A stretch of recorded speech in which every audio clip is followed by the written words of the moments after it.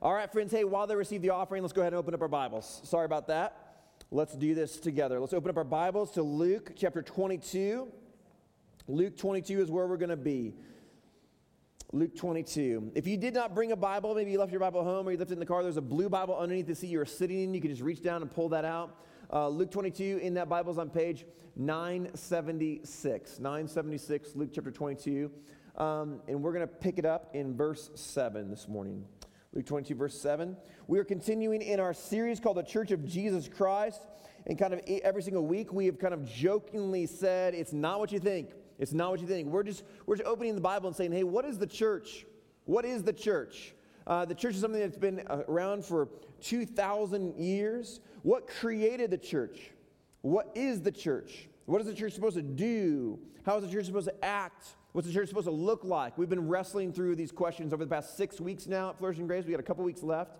And this morning we're going to ask the question, what are the ordinances and sacraments of the church? That might be strange to some of you. And I'll explain that in a minute, what we mean by that. But first, we're going to read our text for this morning from Luke 22. Here at Flourishing Grace, we believe that this is the Word of God. It holds a unique authority over our lives. And so if you're able, would you stand with me as I read it for us this morning? I'll read it for us from Luke 22. We're going to pick it up in verse 7. Verse 7.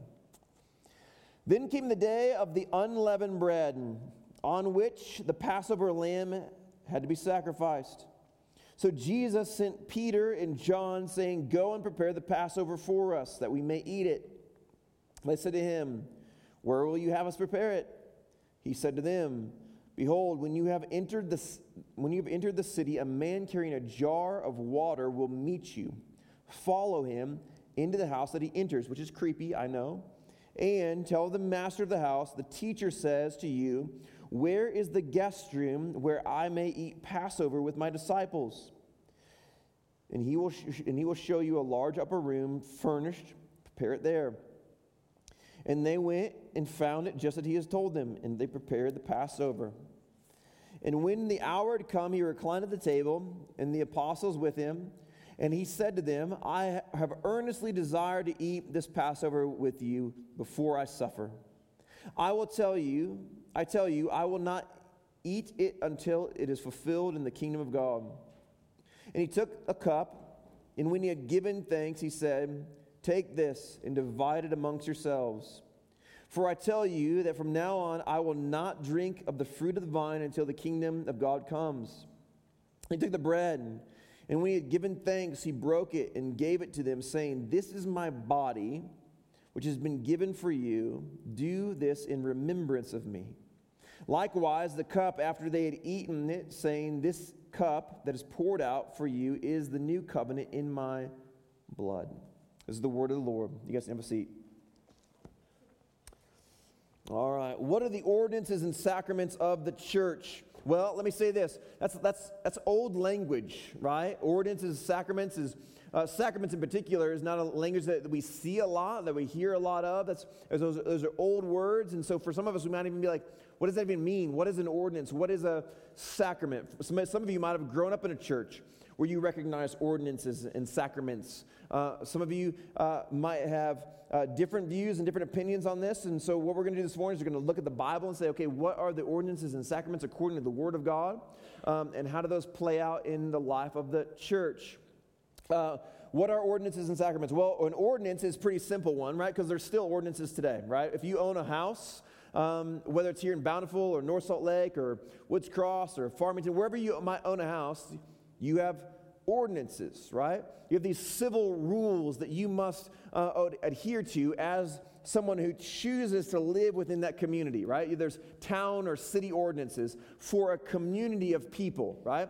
Together collectively, we are submitting ourselves to this rule or this order, right? This ordinance, which is for a group of people. Yes, as individuals we follow it, but it's for a group of people. So likewise, an ordinance, whereas a command within the Word of God would be for me as an individual or for you as an individual, an ordinance is for us collectively as the church, right? All of us together, the local church, we'd say, okay, these are the orders that were found within Scripture that the church is to obey, things that the church is to do, okay? Well, what are those? We'll get into that in a minute. Sacraments are a little bit different, right? Sacrament comes from the Latin sacrum, which just means sacred, right? So these are sacred things. Well, that doesn't help us much. What does that mean? What are the sacred things within the Bible? Well, sacraments is an ability, these things that we do that give us the ability to see a sacred thing. Okay, we can see it. We can taste it, we can touch it, we can feel this sacred thing. We can see the gospel. Augustine, the great theologian in the 300s, said that a sacrament is a visible sign of a sacred thing. The Council of Trent in the mid-16th century said that a sacrament is a visible sign of an invisible grace. Right? Grace is invisible. You can't see it. You can't taste it. You can't touch it. It's an invisible thing. Right? The grace of Jesus is not something that you can visibly touch or see or taste, right? A sacrament is something that makes that grace visible. It makes that grace something we can see. It contains and displays the gospel. It's the gospel on display. Okay, so in the Word of God, we see a number of things that contain and display the gospel. Some of these things are ordinances for the whole church.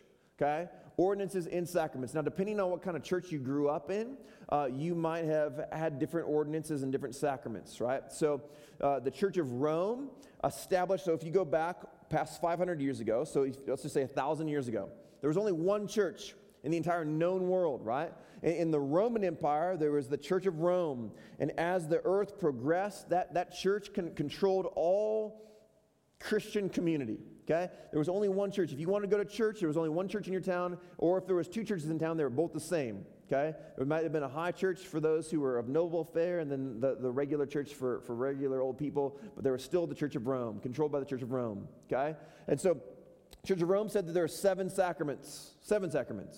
So you had baptism, the Eucharist, you had confession, you had marriage, you had the ordination of a priest, you had last rites, and you had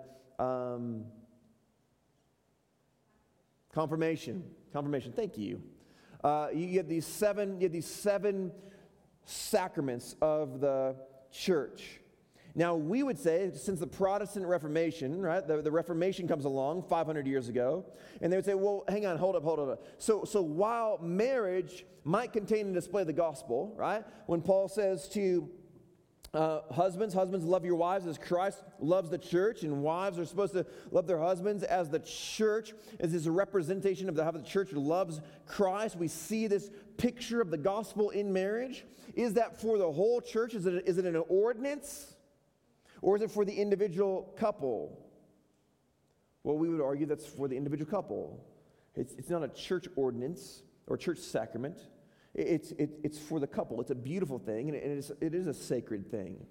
But it's not a church ordinance or a sacrament. Most of those things, in fact, are not.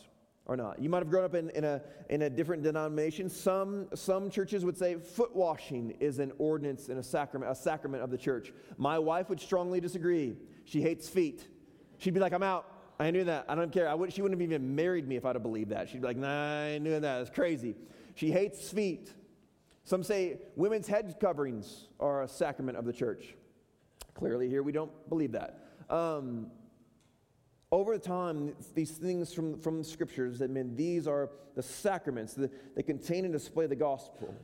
However, since the Reformation, there's really been two predominant things that as we look at Scripture, we'd say, man, these are clearly the things that the church has been commanded to do that contain and display the gospel. And so here at Flourishing Grace, we'd say that there's only two ordinances, there's only two sacraments. Only two ordinances and only two sacraments, and they're the same, right? Two ordinances, two sacraments, both the same thing. And that's baptism and communion. There are no saving ordinances, okay? Let me just be clear on that. These things do not save you. Only the work of Christ on the cross saves. There's nothing that we do that saves us. There's no such thing as a saving command where it's like, man, if you don't do this, you're not saved. No. Our faith in Christ alone, by His grace, He calls us. That saves. The Spirit residing in us, given to us by Christ through the work on the cross, that saves alone. Nothing that we do saves us. Christ saves us alone. Him alone. However, these sacraments and ordinances are gifts from God to his church that contain and display the beauty of the gospel for our good and for his glory. And so they are sacred and they are important. Now, this sermon originally was going to be both on baptism and on communion. And as I began to write it, I realized there's no way we're fitting it all in one sermon. And so we'll come back and we'll hit baptism later. But let me just kind of say this on baptism. We preached on it before. We'll preach on it again. We've never preached on communion before. That's why we're going to camp out on communion a little bit more this morning. Let me say this real quick about baptism. It is an ordinance, okay? It is something that we've been commanded to do by Christ, to believe and be baptized, to go and make disciples and baptize them. It's something that the church, collectively, we have been called to do, to engage in as a community. It is an ordinance for the church, not for the individual. It is something that the individual does, but it's something that the church does to them, okay? Baptism is the marking off of one, saying this person, we collectively, as the church, we agree this person is a follower of Jesus. This is why we don't do private baptism, right? In someone's home, in their bathtub, or like baptizing your cousin in the swimming pool, or your kid in the bathtub. We don't do that, right? It's an ordinance of the church. We do it when we gather together collectively. That's how we see baptism, as an ordinance of the church, not as of an individual, right? While we are commanded to be baptized, the church is commanded to baptize. And so the act of baptizing is an ordinance of the whole church. Now, is it sinful or wrong to have a private baptism? I would not say it's sinful. In fact, I would say sometimes it's right. It's okay. I have a friend who is an Army chaplain, Special Forces Army chaplain, one of the first ever Army chaplains to be in the Special Forces. And when he is in the field of battle and someone gives their life to Christ, he baptizes them right then and there. Right? There's water available in some way, shape, or form, right? He says, man, the means and the modes, it just does not matter. We're going to be faithful to the Word of God, right? The church is not available, right, in the field of battle. And so he goes ahead and performs that anyway. I would say if the church is available, that is the way it should be done. It's also a sacrament that contains and displays the gospel in multiple ways, actually, right? When we talk about baptism, we talk about this idea of going underwater. There's death there. It's dark. If you stay there, I promise you, you will not survive, right? You can't breathe underwater. So if you stay there, it's death. But then we're being brought up into new life as Christ, his work on the cross, right? It's death to the old self, and we're raised to new life with Christ because of his work on the cross. Not because of baptism, because of Christ's work on the cross. In the same way, it represents this cleansing, being washed by the blood of Christ on the cross, being washed by the sacrifice of Christ. Our sins are cleansed and washed. The water doesn't wash us. In fact, we're probably more dirty than when we actually got into the water. But Christ has washed us. So we see this ordinance and we see this sacrament that is for the church in baptism. We see the same thing in communion. You might have grown up in a church that talked about communion as maybe different language. Maybe it was the Mass or the Eucharist or the Lord's table, the sacrament, the Lord's Supper, communion, right? Ever since the Reformation, the Protestants have kind of talked about it and used that language of communion. Communion is we find in this passage that we read this morning, this passage from Luke, and it's found in other Gospels as well. This moment where Jesus says, man, do this in remembrance of me. Well, what is he doing? What is Jesus doing that night with his disciples, that night that he's betrayed? What is happening there? Well, we see in Luke's account that they're having a Passover meal. This would have been a common thing in first century Israel for Jewish families, Jewish men and women to partake in this Passover meal that would be known as the Seder meal. Right? This is the Seder. Right? For those of you who are unfamiliar with what a Seder is a meal, but it's not like a normal meal where you just kind of like eat a bunch of food and that's that.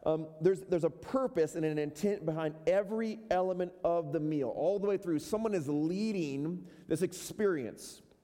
It's more of an experience than a meal. And someone's leading this experience, and the whole thing is meant to teach you, every element, every bit of food, every prayer is meant to teach the Israelite or the Jewish person about the exodus out of slavery in Egypt.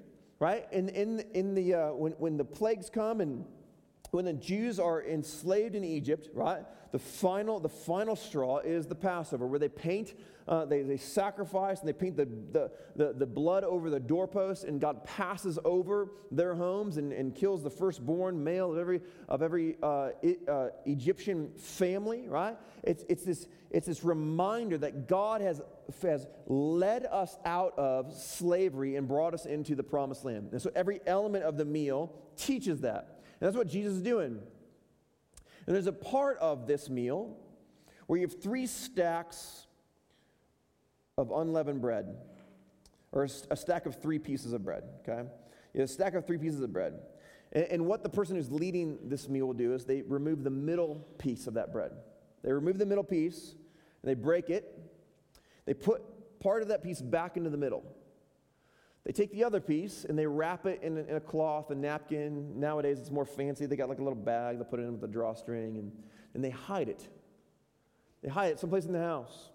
And the kids who are present will go look for this piece of bread. They go searching throughout the house. They're looking all over for the place for this piece of bread. Meanwhile, the adults are back in the room and they're going through the rest of the meal together, piece by piece, part by part, observing this meal together. And eventually, the kid finds it, and they bring it back, and like, I found it. Everybody celebrates, and there's a party, and the kid gets a prize. Maybe it's a toy, maybe it's a couple bucks, right? The kid gets a prize, and that piece is the last piece. That's the dessert. That little half piece of bread is the dessert. And Jesus takes that piece of bread and says, this is me.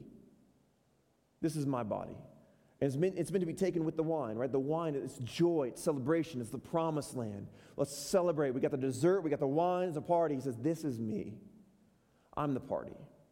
What Jesus does for his disciples that night, he says, look, man, these 3 pieces of bread, 1, 2, 3, the middle one, that's me. We have the Father, we have the Son, and we have the Holy Spirit. We remove the Son, but we break it. We put part of it back because you can't remove me from who I actually am. I am the God of all things. I am fully God, and yet I'm something else too. I'm fully man. And it wraps it in the napkin or the cloth, and it's hidden. He's dead, he's gone, he's disappeared. But then he's brought forth into new life. It's like, this is me. This is my body. It's been broken for you. It's been sacrificed for you. We have this unbelievable picture. And his disciples that night, these men who grew up as little Jewish boys in their homes, chasing and pursuing this little piece of bread, trying to find it in the house. In this moment, they're like, oh my, this is it. This unbelievable picture of the gospel. For so long, it's been pointing us backwards, but it's also been pointing us forwards to what the Messiah was going to be like and what he was going to do. It's all wrapped up in this meal. This is unbelievably beautiful, this picture of the gospel and who Christ was going to be. Now, shortly after the Reformation, in the early 1500s, 1550, the Queen of England, who is subject to the Church of Rome, burns 288 men, women, and children alive because of their opinion and their view of this meal. 280 people are recorded on record as being burned alive. Men, women, and children. Children burned alive because they disagreed with the Church of Rome on what this meal was and how it was to be viewed and seen and taken.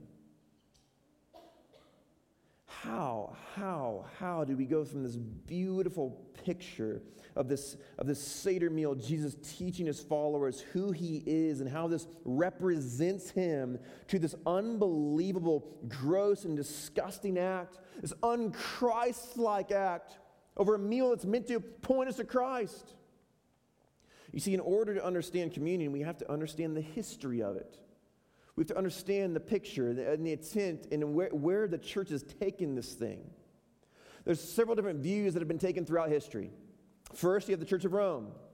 Their view was a view of what they call transubstantiation.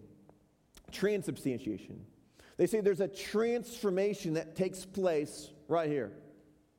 In the Church of Rome, there's a nice table, an altar, right? An altar where the elements are brought out and placed on the altar. And when the priest blesses those elements, it's a sacrificial altar. There's a re-sacrificing that is happening. The elements, according to the Church of Rome, actually transform. They transform into the literal body and literal blood of Christ. They're no longer bread and wine or bread and juice. They are body and blood of Christ, and we consume those elements. We consume his body, we consume his blood for the forgiveness of our sins. There's a re-sacrificing happening on the altar within the Church of Rome. To this day, that's how it's believed to be. Well, along come the reformers. Probably the most notable reformer, most well-known, is a guy by the name of Martin Luther. Martin Luther was the leader of the Reformation in Germany. Martin Luther, as he opens the Bible for the first time, reading the word for himself, says, no, that's not possible. Not the transformation piece, but the re-sacrificing piece. Luther says, no, Hebrews is clear that Christ dies once for all sin. Why would we re-sacrifice him again? Why do I need more forgiveness of my sins? All of the forgiveness I received was on the cross, not in some meal. But Luther would say, something does happen to the elements. Luther came up with this idea of consubstantiation. There's a conjoining with. The elements become combined with the body and blood of Christ. Kind of this supernatural, magical thing happens where it's no longer bread, it's no longer juice, but it's also not body and it's not blood. It's something new. Luther coined this term flesh bread. It's like this new substance is being created when the priest blesses the elements. This new substance as the church consumes them. They're not consuming bread, they're not consuming wine, but they're also not consuming body and blood. They're consuming this new substance. Well, where do they get this idea? Before anybody walks out, we don't believe that here, okay? Where do they get this idea? Where does that come from? Well, it comes from the Bible. Luther's a faithful man. He reads the Word of God. He reads John 6. John 6, verse 47. It'll be up here on the screen if you don't want to flip there. Reads this way. This is Jesus speaking. This is after the feeding of the 5,000. The next day, they take a boat across the sea to Capernaum. Some 10,000 people descend upon Capernaum. They pack out the synagogue. And Jesus begins to teach them. And here's part of what he teaches. John 6, verse 47. Truly, truly, I say to you, whoever believes has eternal life. I am the bread of life. Your fathers ate manna in the wilderness, and they died. This is the bread that comes down from heaven, so that one may eat of it and not die. I am the living bread that came down from heaven. If anyone eats of this bread, he will live forever. And the bread that I will give for the life of the world is my flesh. The Jews then disputed among themselves, saying, how can this man give us his flesh to eat? Are we vampires? Verse 53, here's where it gets weird, if it's not already. So Jesus said to them, truly, truly, I say to you, unless you eat the flesh of the Son of Man and drink his blood, you have no life in you. Whoever feeds on my flesh and drinks my blood has eternal life, and I will raise him up on the last day. For my flesh is true food, and my blood is true drink. Whoever feeds on my flesh and drinks my blood abides in me, and I in him.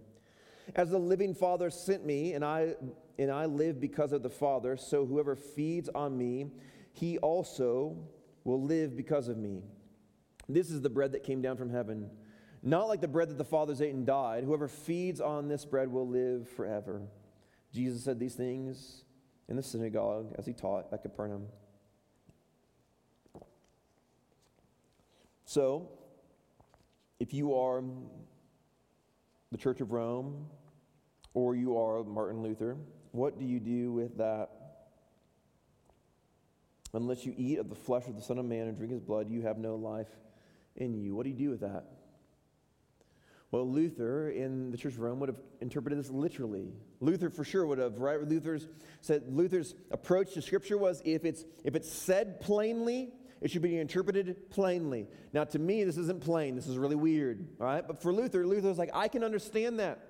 I can understand this idea of eating flesh, eating blood. Like that's plain. And so it should be interpreted literally. And so Luther approaches this literally. And so the question is, well, how do we do that? How am I going to eat the flesh of Jesus and drink his blood? His body is no longer in the tomb. It's ascended into heaven. How am I going to access that? How will I do that? Well, Luke 22, this is my body, which is given for you. Figured it out. It's in communion. It's in the elements. Jesus is going to give us his body and give us his blood in the elements. That's how this is going to work. And so when the Church of Rome approaches the table, they approach the passage of John 6, they say, how can I figure out how to make this work? Luther says, how can I figure out how to make this work? That's their mistake. That's their mistake. They're approaching the text saying, no, I have to figure this out. And so they create this idea. They create this thing, transubstantiation. They create this thing, consubstantiation. Calvin comes along. Calvin, probably the greatest theologian of the Reformation. Calvin says, well, yes, but no. Like, it's not actual literal body and literal blood. It's a more spiritual thing. The actual body and blood of Christ is not localized in the elements. It's a spiritual consumption. Spiritually, we are consuming him in this kind of spiritual way. God is placing Christ into us as we receive the elements. And then along comes Zwingli. Huldrych Zwingli was the leader of the Reformation in Switzerland. And Zwingli says, you all are crazy. Crazy. Like, well, what is wrong with you? No. Zwingli comes along and says, read your Bibles. Zwingli does business with that Luke 22 passage where it says, this is my body, which is given for you. But Zwingli focuses on this piece. He says, do this in remembrance of me. Do this in remembrance of me. Remembrance, ananasis in the Greek. Do this in ananasis of me. Do this in order to remember me. Do this in memorial of me. And so Zwingli creates the memorialist view. And every Protestant church, other than the Lutherans, since that day, this is really the predominant view in which most Protestants would hold. They would say, okay, it's not a literal body and blood. It's this figurative language. This represents my body. This represents my blood. This represents the gospel. It's a picture of the gospel. And that's what Jesus is saying. Do this in order to remember me. Well, that sounds better. I like that. But what do you do with John 6? What do you do with John 6? You must eat my flesh and drink my blood. What do you do with that? Well, Zwingli would say, well, keep reading. Don't stop there. If you look at the very next verse, verse 60, John 6, verse 60, it'll be here on the screen. When many of his disciples heard it, they said, this is a hard saying. Who can listen to it? Who can listen to this teaching of eating flesh and drinking blood? But Jesus, knowing in himself the disciples were grumbling about this, said to them, do you take offense at this? Then what if you were to see the Son of Man ascending to the place where he was before? You think this is crazy. Wait till you see me ascend into heaven. That's going to blow your mind. Verse 63 says this, it is the Spirit who gives life. The flesh is no help at all. The words I've spoken to you are spirit and life. It's the Spirit who gives life. The flesh is of no help at all. Just a moment ago, he says, in the same passage, just seconds earlier, unless you eat my flesh and drink my blood, there's no life in you. You can't have eternal life without it. But then when he teaches his disciples, he says, the flesh does nothing. It's the Spirit. Here's what he's saying to his disciples. He's saying, listen, it's not my flesh. I don't literally mean eat my flesh and drink my blood. Remember, this is in the context of the feeding of the 5,000. Everybody has descended upon Capernaum saying, we want another miracle. We want you to multiply more bread. Give us more bread. Show us another miracle. Do that bread thing again. That was awesome. Let's do that. Jesus says, you don't need bread. You need me. You need me on the cross more than you need food in your belly. You need me on the cross more than you need breath in your lungs. That's what you need. You need my flesh to be nailed to the cross. You need my blood to be poured out more than you need anything in the world. Zwingli says, this is what he's saying. And he makes it plain to his disciples. What we need is the Spirit of God to reside in us by the work of Christ on the cross. The flesh does nothing at all. It does nothing at all. And so we here at Flourishing Grace and most other Protestant churches would hold to that view. This is a memorial, a symbol of the gospel. It's a sacrament. It contains and displays the gospel. There's no magic that's happening to the elements as we consume them. It's just bread. It's just juice. But it's unbelievably powerful. And it is a gift from God. So how do we see it here at Flourishing Grace? Well, I'm going to give you 5 quick things. First, why do we take communion? Well, we come to the table. We come to join with Christ. We come to join with Christ. When the church gathers, there's a special and unique presence of Christ. We see this in a number of different passages. I'll give you a few of them. Ephesians 2, 17 through 21. And he, Jesus, this is Paul talking about the Jews and the Gentiles. And he, Jesus, came and he preached peace to you who are far off, the Gentile, and peace to those who are near, the Jew. For through him we both have access in one Spirit to the Father. So then, you who are no longer strangers and aliens, but are fellow citizens with the saints and members of the household of God, built on the foundation of the apostles and prophets, Christ Jesus himself being the cornerstone, in whom the whole structure, being joined together, grows into a holy temple in the Lord. What is the household of God? It's the church. Not a building, but a people. Peter talks about this, 1 Peter chapter 5, right? We talked about that last week. As we are made into, transformed into living stones. We become the building material of the household of God. You by yourself are a stone. But when we gather, we become the household of God. When we gather, we are formed into a holy temple. This is why there's no more temples. We don't need temples. Christ has created a temple. It's right here. It's in the gathering of the saints. It's in the gathering of his followers. When we gather, there is a unique home alone, whether you're praying or reading your Bible or just working in the garage. Christ is present. He's present, but not in the same way that he is when the church gathers. When we gather, there's a unique and special presence. And so when we come to the table, which is meant to take place in the gathering, we see this in 1 Corinthians 11:20. Paul says, when you come together, is it not the Lord's Supper that you eat? When you come together, when the church gathers, is it not the Lord's Supper that you eat? Christ even tells us in Matthew 18:20, for where 2 or 3 are gathered in my name, I am there among them. Now that does not mean that when you and your Christian friends are hanging out together, that Christ is there in a special way. When you're gathered in my name, when we come together to worship and proclaim the gospel over our lives, when we gather in his name, when the church gathers, he is with us in a unique and special way. And when we gather, we are to partake in this table together, this event, this thing that he has given us that contains the display of the gospel. So when we gather and when we partake in communion, he is with us in a unique and special way. Now he said to his disciples in Luke 22 that he's not going to partake in this way until it's been fulfilled in the kingdom. Friends, this is crazy. When we gather and we come to the table, whether the elements are passed or we come together and we dip them into the cup, Christ is with us. He's with us. He is here in a unique and special way every time we gather. He stands right here by the table. And he watches us and observes us, taking in this unbelievable gift that he's given us with joy and gladness in his heart. He says, this is my gift to you. And someday, he's going to sit at the table with you and take it with you.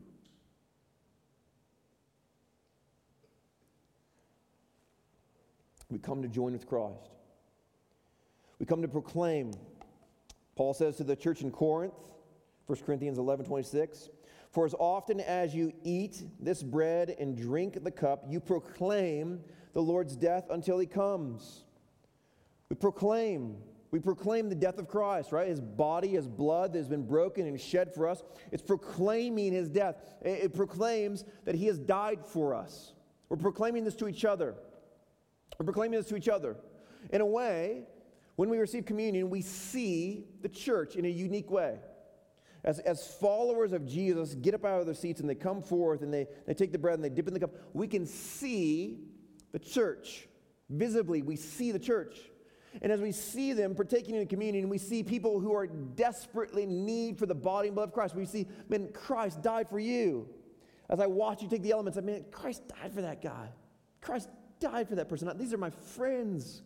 Christ gave up his life to rescue them and redeem them. And as you see me, Christ gave up his life for me to rescue and redeem me. We see this. We see the church in a beautiful way. And we proclaim to each other that Christ has given his life for me. Now, sometimes we pass the elements, right? Zwingli actually was the first person to ever do that.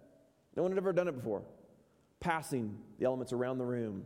Before that, it was always brought to an altar where Christ is re-sacrificed, right? Zwingli says, no. Christ comes to you. We don't come to Christ. Christ comes to us in grace and mercy, and he extends himself to us. He extends that grace to you.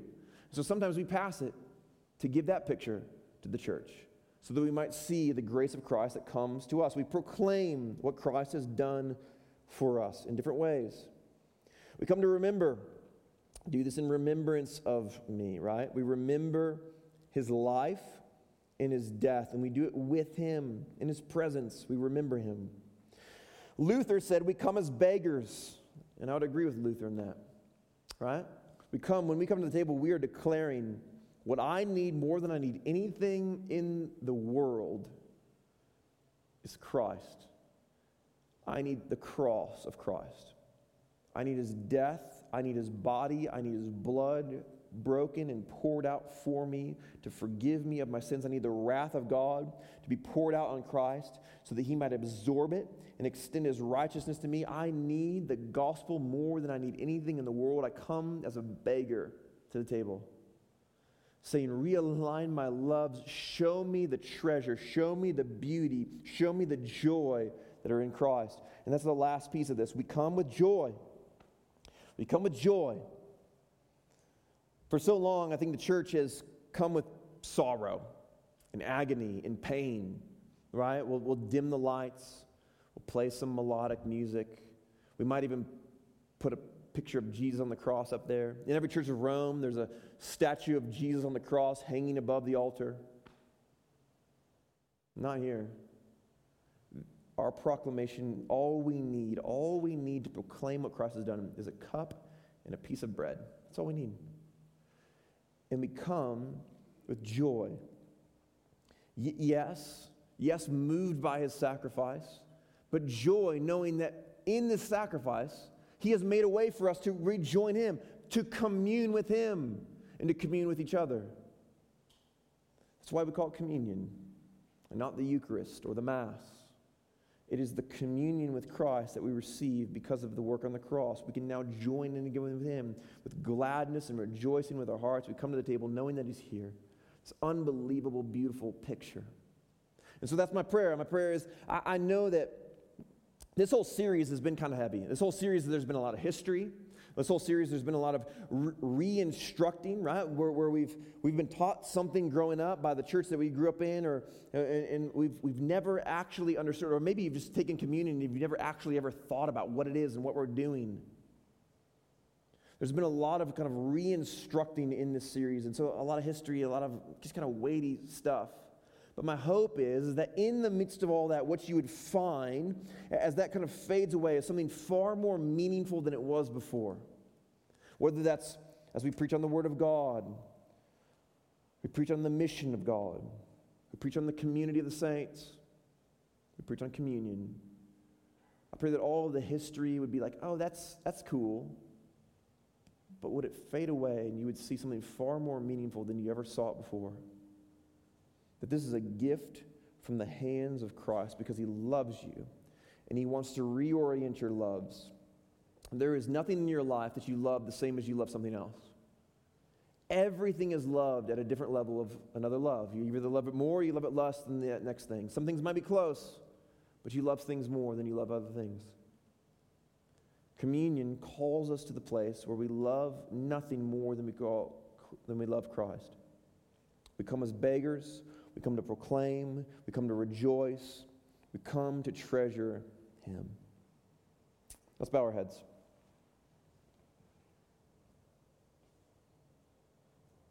In a minute, we're going to receive communion together. But before we do, I want to impress upon you something. Jesus is here. He is present in this gathering with His church in a unique and special way. He's with you right now. He's with you right now. So call to Him. Confess to Him. Ask Him whatever you need to ask. Tell Him whatever you need to tell Him. Go to Him. Receive Him.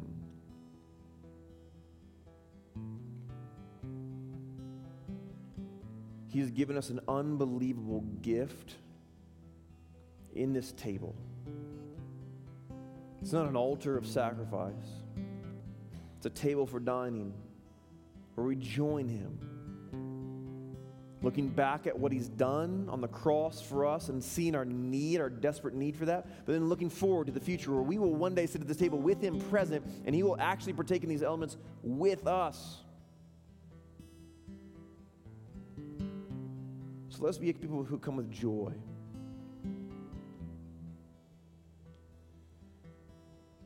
If you're not a follower of Jesus, I want to charge you to stay where you are, to not come.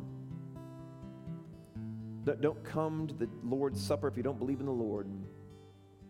Unless today you would say, no, I see my need for a Savior. I see my need for the gospel. I see that I need God to remove my sin from me and the punishment for that sin. I need to place it on Christ. I see that, and I want that. More than I want breath in my lungs, I want that gift of grace. Well, come partake in that gift. Come taste it, and touch it, and feel it, and see it in the gift of communion. Maybe right now in your life, you in some way, shape, or form have wronged someone else in this room, someone in the church. You've said something or done something. You've attacked the household of God, His temple, which He's created and which He loves. You've kicked a stone that is a part of the wall, that is a part of His house. It's an offense to Him. If that's true, don't come until you've made that right, so that you can commune with the church and you can commune with Christ in a right way. For the rest of us, let us come with joy, knowing that our Savior is here and He's given us this unbelievably beautiful gift to remember Him and to look forward to the day when we will enjoy this with Him. When you're ready, I want to invite you to come forward. You can take the bread, you can dip it in the cup, you can take it back to your seat, or you can receive it right here at the table.